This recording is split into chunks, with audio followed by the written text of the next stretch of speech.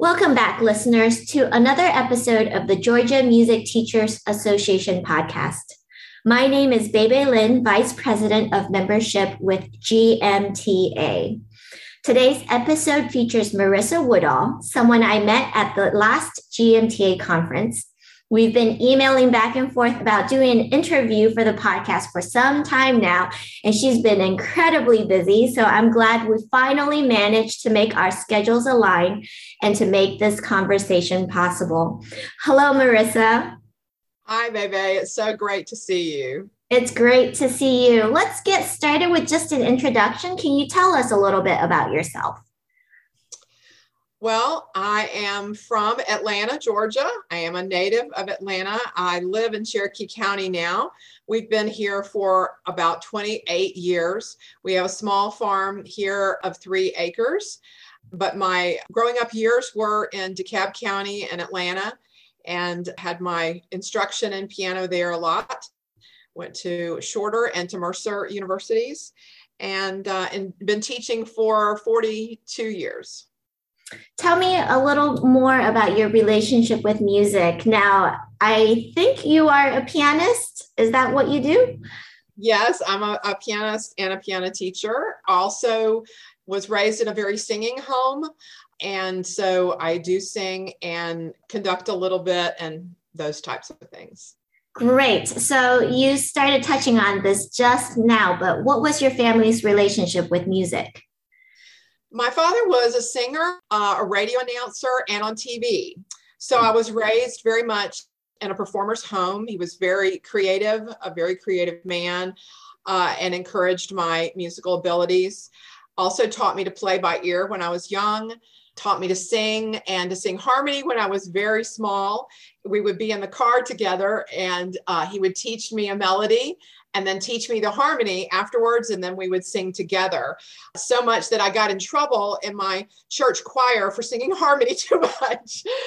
So I was very blessed to have a father like that. Wow, that's incredible. Did you have siblings? Yes, I have 2 sisters, 2 older sisters. Okay, so did you sing as a family and everyone took a different line in the harmony? We did do that sometimes. My sisters are older than I, and so one of them was already moved on and married at that time. But yes, we did do that some. Then my dad would sing at different churches, and so I got where I played for him. He taught me to, like I said, to play by ear, play by chords. And so that's where some of my chord work came from, was the initial years with my dad.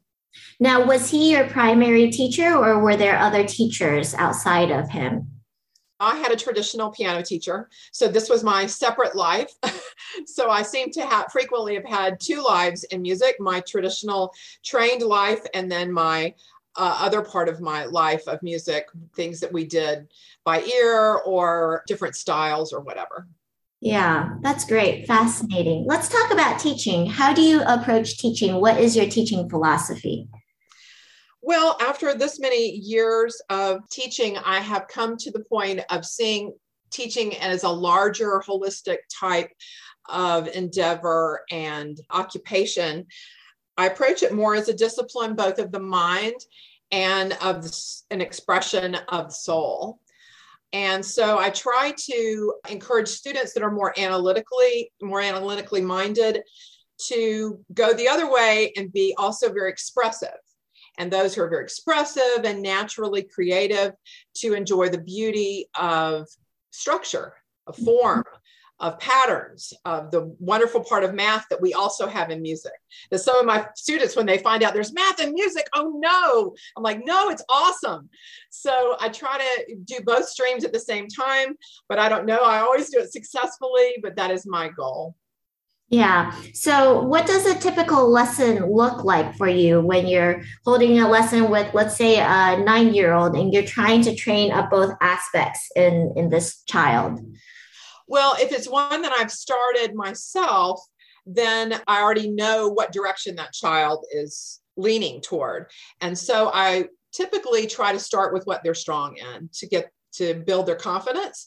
And then we'll tiptoe into those areas in which they're not as confident. Maybe make a game of it, make a joke about it, make an image, something to soften that up. And then I also do the reverse. If the child is already kind of creative and making up things, then I'll tiptoe into the math part to try to help them to be comfortable in that area. Yeah, I wondered from your background with playing by ear and playing chords from your father and then having a traditional teacher, do you do some of that with your students? Do you have them play by ear? That's a great question. And surprisingly, no. I don't do it as much as you would think. But the reason for that is that I find the ones that already have that tendency are already very strong in it. They don't really need a lot of instruction. They're already going that direction. I might guide them. They might bring an idea in occasionally, but I don't structure that for them. That's just kind of part of what we do a little bit on the side. I am learning as I'm getting older to allow more space for that in the lessons, especially for the older students. As they become juniors and seniors, maybe I haven't allowed enough time for that. And so I'm doing that in the lessons saying, okay, what would you like Ms. Woodall to cover that I have not covered in those areas? So we're working on a little bit of lead sheets, a little bit of jazz, a little bit of those types of things. Although I teach jazz from reading music, I don't teach it from the chords as much unless they specifically ask. Can we talk a little bit about teaching lead sheet and jazz? Because I find that that's probably rather unusual. A lot of us who are more traditionally minded just kind of stick with our Bach, Beethoven, and Brahms and don't really wander into that. How do you approach that? How do you even get a student started? Let's say a student shows some interest in playing by ear, playing chords, playing lead sheet. What's the first step? Well, let me give a little bit more background before I answer that. Teaching chords is part of my traditional teaching. So when I get to the point of lead sheets and the others, we're not starting from scratch. They already know all their major, minor, diminished, augmented. That's all, that foundation's already there. So that's the structure I've created over the years, is that theory is such an important and base line of my teaching that when I want to go off on a tangent, so to speak, the foundation's already there. So that's my preface to saying I'll take a lead sheet and then show them the notation for major, minor, those types of things. I teach them to first play the right hand as written, then the left hand with root position chords. Then the next thing is to play the left hand in inversions, close position inversions, then combine that with the melody. Then if they can go on from there, then we leave off the melody and begin to improvise between the two hands. Wow, that sounds like a lot of fun. Sounds like I need to take some lessons with you. I don't know about that. What are some of your goals for your students and for yourself? Well, for my students, I just want them to be the best that they can be of themselves, not in comparison to a friend or a sibling or even their own parents' desires for them. That's a challenge to find because frequently our relationship with music is more complicated with our relationships with our families. For me, music was my only option in life because it was the only area I was gifted. And so for myself, for my own goals, I have tried to implement something that I learned from our GMTA conference, our online conference in 2020. I think it was Kevin Chance, if I'm saying that correctly. He was very good, and I really enjoyed that online conference. And he does a 3-year plan for his all of his students. And I found that to be fascinating and challenging. And so I've been on that endeavor since then. And I have not accomplished it all yet, but I am doing much better in that area, trying to create a 3-year plan. Yeah, I actually, now that you say that, I kind of remember having this conversation with you at our last conference, which was in person. We had breakfast together and we were chatting about the 3-year plan. So you're about a year and a half, 2 years into this plan. Are you on track with where you had hoped to be? Well, No, I am still a bit behind. I'm not getting to year 3 with all of my students, but I am more prepared and thinking further ahead for years 1 and 2. So like I said, it's still a goal for me. I haven't accomplished it yet, but I'm working on it. Yeah, so these plans consist of like pieces that you would like students to study or be able to play, maybe technique, maybe some theory. Is that what you're thinking about? Yes, all of that. And that is the challenge, is they're doing multiple events, multiple pieces. I have a real strong theory program, of course, technique, and to keep all of that going for 3, I have not gotten to 3 years yet, but I will say I think I have improved in the last year or 2 because I'm at least trying to get to year 2. Yeah. And some of my students are learning pieces faster than I expected. And so I'm ending up using those pieces quicker than I expected, which is a wonderful problem. Mm-hmm. Do your students know about the 3-year plan that you have scheduled? No. Okay. No. I keep a folder for each student. And so in that folder is a collection of all of the pieces they've played with me. And then on the back, I've started the 3-year plan. So as I'm preparing or maybe there's a song that they didn't like or didn't work out that I always thought was awesome. And then I'm like, oh, this is a bomb. So I have to start all over, go back to the plan and redo the piece. So that's how that works for me. I see. All right. Well, tell me about some of the biggest teaching challenges you have faced and how you overcame them. I think for all of us, COVID has been a big challenge. And I think for me over decades, I think it's probably been the greatest challenge that I have experienced. I did learn to teach online and did teach from Skype, was the format that I used for 2 to 3 months during 2020. I take June off every year. So that gave me a month to reconsider where I was going. And so my husband, who is also a musician and records his own music, and we have done some work together over the years. We have a big studio downstairs as well as my teaching studio upstairs. And he said, why don't you take the big room down there with the grand and let's use it for your studio. That way you can social distance. You have a separate entrance, set up a hand washing station. So that's what we did. And I don't think I could have done it without his help. We had to install air condition, multiple things in order to make that work. But that's how I started teaching back in person and used a keyboard as my second piano downstairs so that I could do duets from a distance. And it's really ended up being great. The kids love it. And so now I'm not going back upstairs. So are you still teaching some lessons online or are you completely back in person now? I'm completely back in person, except for I use online for if a child is sick. I have students that do drive to me from a bit of a distance. And so if there's a car problem or, whatever, those types of problems, I am using it. And so I'm really glad I learned to do that. Yeah. Yeah. Do you have passions and hobbies outside of music and teaching?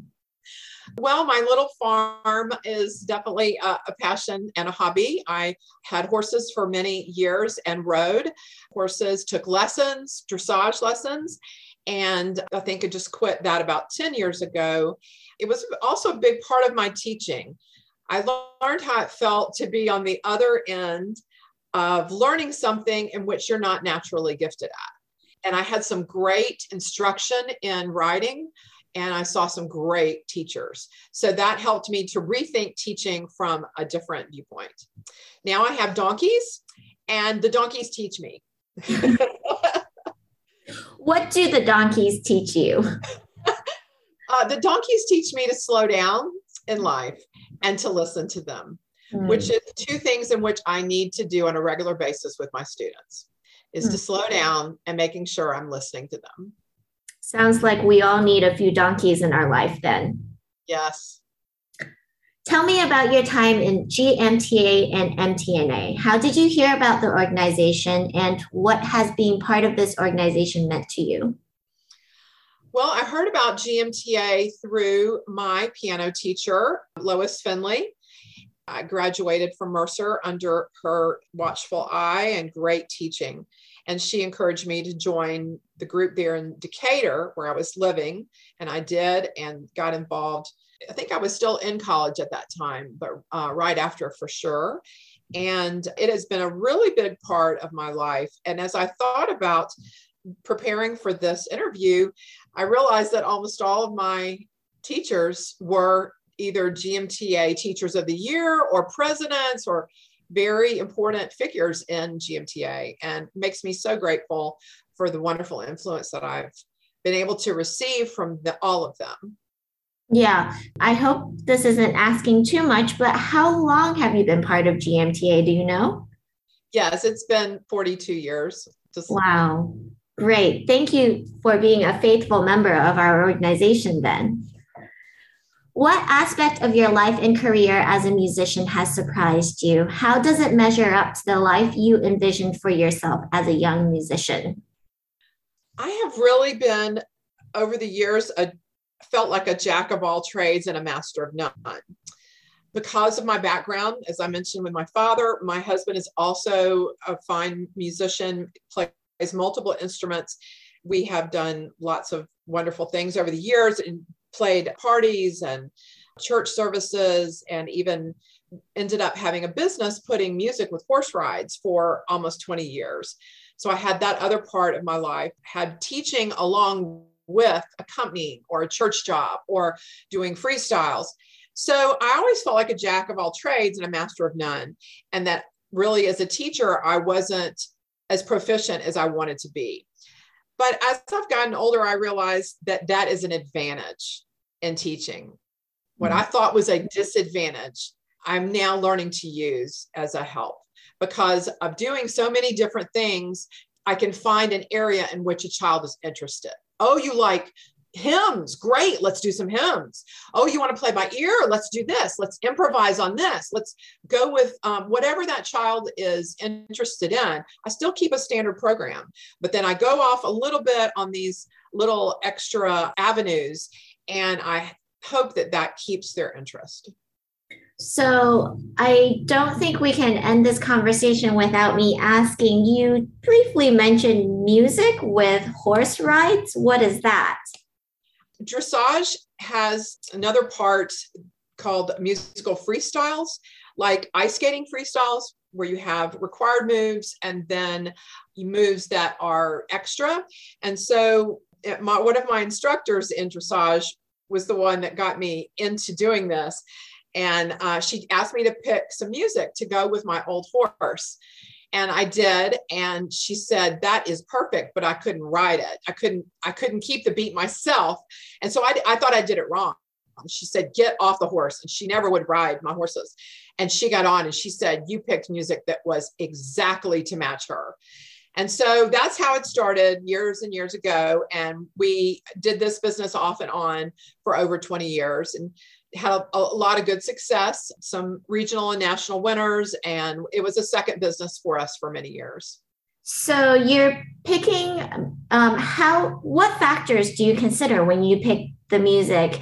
You must consider the horse, but you probably also have to consider the rider also? Correct. And the tempo of the horse, you find music that's within a certain range to match that horse. Also the style, of course, you can't have huge music for a little tiny pony and that kind of thing. It has to, the genre kind of needs to match the horse also. But then you also want to choose something that the rider likes. So this was also how I've kind of learned to listen to students more, was I had to listen to my clients, was what was the style of music that they loved. And it's really the same thing in good teaching. We have to find if that student loves super fast pieces, then we've got to find something that they love, or they have to have romantic, gorgeous melodies, movie themes, then we've got to find something that meets that. Freestyles was very similar for that for me. Yeah, so this is fascinating. Can you pick pieces that had accelerando and rubato and ritardando in it? No, that was the problem. A lot of the great classics that I wanted to use, the beat was not as consistent, and so we couldn't use them. So my husband plays, as I mentioned, and so he would do some rides custom, where he would take the arrangement of the song and create a drum track, and then we would play the instruments on top to match the horse. Wow. Fascinating. That seems like just a completely different world. I've not even considered that such a world exists. It was. We went for, like I said, about almost 20 years, and we closed the business right before COVID just because of some personal challenges. It was 2019, I think, when we quit. But we do not regret it. It was a wonderful experience and very rewarding musically for me. I really enjoyed the creativity of the choreography. I had to learn to do a little of that also. Wow. Great. Well, Marissa, that concludes our conversation. Thank you so, so much for sharing your life with us, sharing your insights. And again, thank you so much for your faithfulness to GMTA, for being a longtime member of our organization. This has been a fascinating conversation. It took me to places that I did not expect when we started this conversation. So thank you for letting me chase those rabbit trails. I wish you happy teaching and happy students.